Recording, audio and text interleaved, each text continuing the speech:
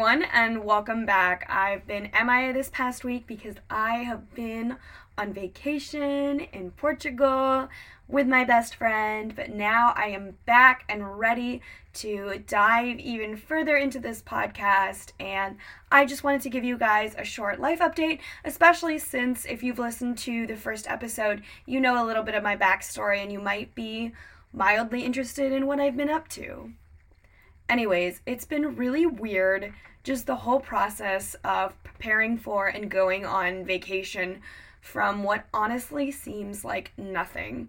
Because it's not like I have a job, any major responsibilities, or school, and I feel kind of guilty for wanting to escape everything, but this was something I had been saving up for like crazy when I was working, and it's something that I earned and I deserve. So last year, my best friend and I went to just one day of the Primavera Sound Festival in Porto, Portugal, and it was epic. So we decided we wanted to do all 4 days this year. I was obviously so just always thinking about it whenever I'd have a hard day at work or just like a shitty day of life. I was like, Kira, you're doing this, you're preparing, you are saving up so that you can go to this and have that full experience. Honestly, watching live music is one of the few things that guarantees me feeling alive, and getting to spend 4 straight days doing that until the wee hours of the night made me feel like such a human person for the first time in a really long time.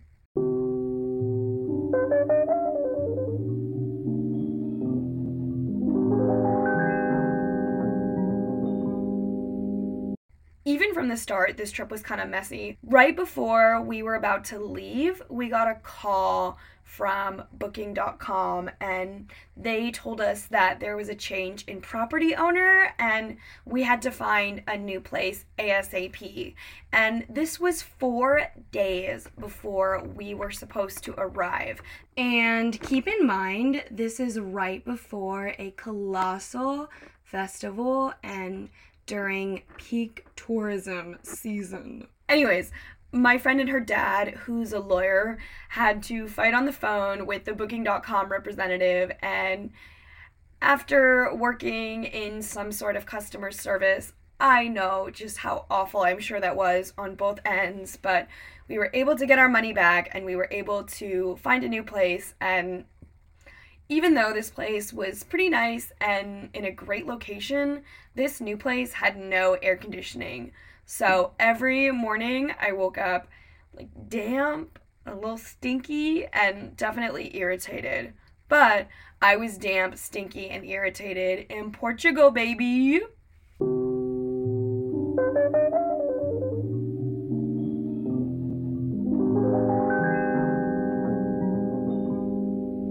When I arrived, I was an absolute mess. 2 weeks beforehand, I had visited the office of a pretty cool news organization after 2 rounds of interviews. I wrote back to the interviewers and told them that I had a great time and that I was really interested in the position, and they told me that they would circle back with me soon. And they never circled back. Finally, I found out I didn't get the job by looking up the position on LinkedIn and seeing another girl had just updated her page to say that she had accepted the job. I cried and cried and cried some more and yelled and screamed and just was a hot mess. But hey, at least I was a hot mess in Portugal. I feel really stupid and I feel really naive because getting 3 interviews, no matter how good they went, doesn't guarantee that you'll get the job. But I really just wish they would have told me instead of ghosting, because I am terrible with ghosting.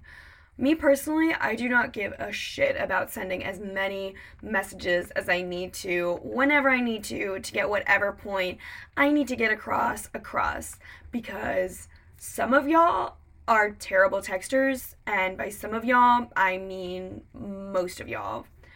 The whole arbitrary rules that my generation has set for themselves on waiting a certain amount of time before texting someone you like back is just so stupid and they suck. and I will never abide by them. I will just text first, and I will double text, and I will triple text, and I will quadruple text, and I will be annoying, but that also means I get shit done and I can figure out whatever's going on pretty easily. So there are some perks. The day I found out about not getting this job, my best friend and I were so sore off the plane that we decided to get massages at this place pretty close to our apartment. And we had booked it in advance because we both wanted to do it. And we are not dating, we are both into men.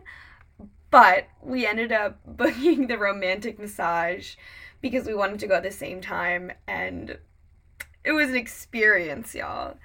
So before the massage, we had to undress in this tiny, dark bathroom and wrap ourselves in towels. And we walk into the room where we actually go and get the massage. And there are two mats literally directly next to each other. So we're lying semi-nude right by each other.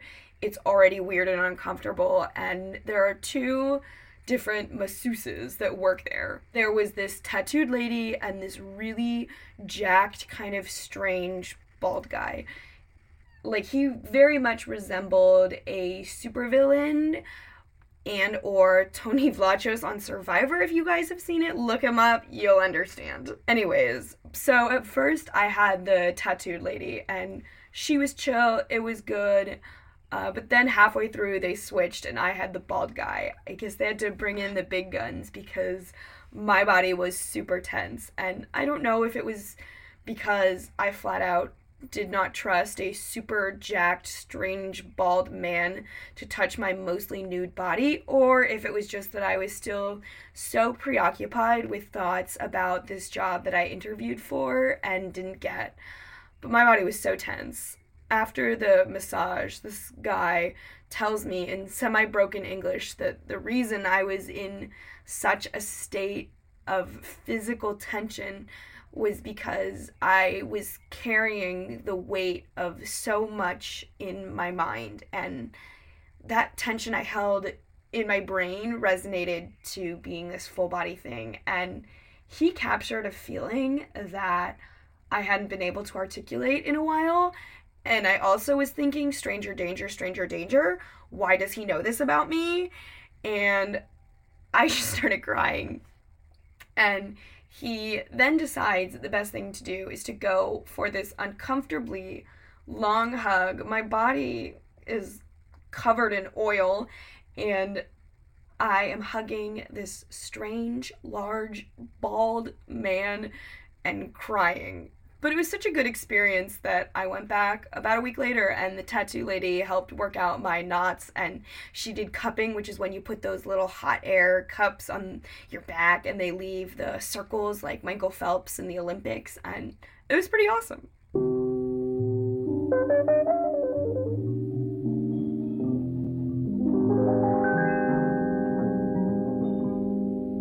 Travel also always makes me way more conscious of my body. Not only am I now subsisting on essentially bread, cheese, and prosciutto, but I had planned out all of my festival outfits to photograph, dance, and fit into. And I ended up actually only getting to wear one of them because the first 2 days of the festival there was a torrential downpour, and if you've been at a festival during the rain, you understand the absolute dedication it takes for you to wait for your favorite artists when it's wet and it was dark and a little cold and there were a lot of smells happening and you were just running in these muddy fields. But those first 2 nights were honestly probably my favorites, and they had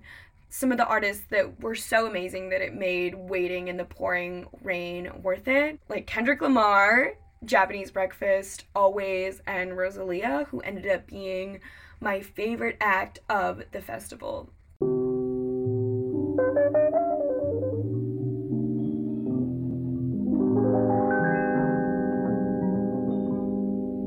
The next 2 days, it wasn't raining as much, and the last day of the festival was right before we were about to take our flight home. And we ended our night at 3:15 a.m. after dancing and moshing to Drain Gang, which is this Swedish rap group for people who don't know.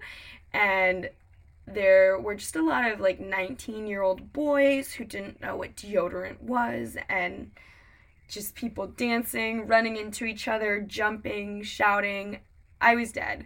By the time I got my emotional support mac and cheese, caught the Uber, finished my packing, and did my skincare routine, it was 5 a.m. And I am such a nervous traveler. I need to be at least 2 hours early for every flight.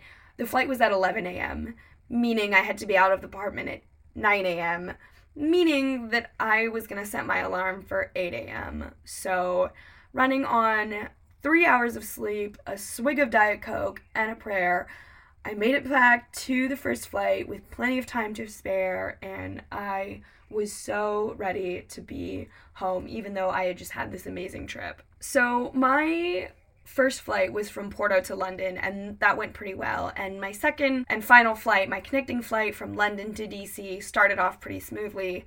We got through airport security and had a pretty substantial layover. And as I was waiting for some more emotional support mac and cheese, I got a text from my best friend that was super frantic, telling me we were at the wrong gate. So we had to go rush over to our correct gate and board our flight. And then we got on the flight after this flurry of rushing and making sure I'm at my gate and pulling out my boarding pass and all of that. We sit on the plane and we sit, and there is nothing, and I can't fall asleep on a flight until I'm in the air. The flight took about an hour and 30 minutes extra than planned, so I was just awake in a state of a stupor, and my seat was in row 42, meaning I was at the very, very, very back of the plane, so I couldn't really see anything, and it was just awful. But we took off, I was able to get back home, and now I am back home. I pretty much slept all of yesterday, aka Monday, the day that I was back, and now I'm just ready to start getting back into this even more.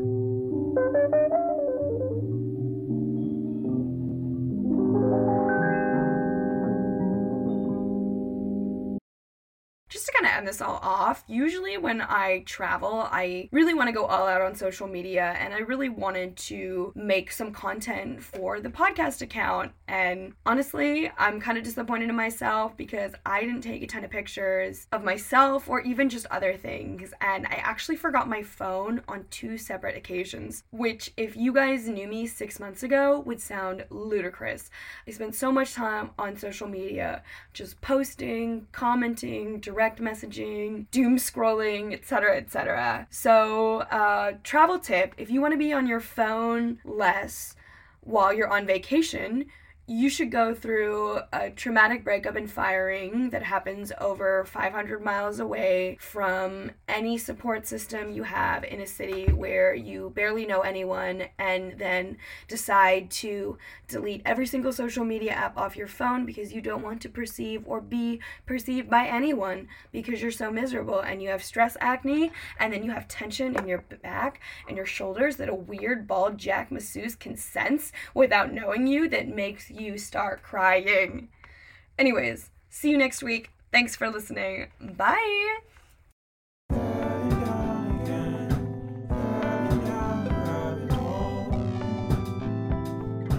Thank you so much for listening to this week's episode of Failing Down the Rabbit Hole. All episodes are written, recorded, and produced by yours truly. The theme music is produced by Jabari Butler, and the cover art is illustrated by Ariana Vilches. If you liked this week's episode and want to further the pod, subscribe, leave a review, and share this episode with your friends. XOXO, Kira.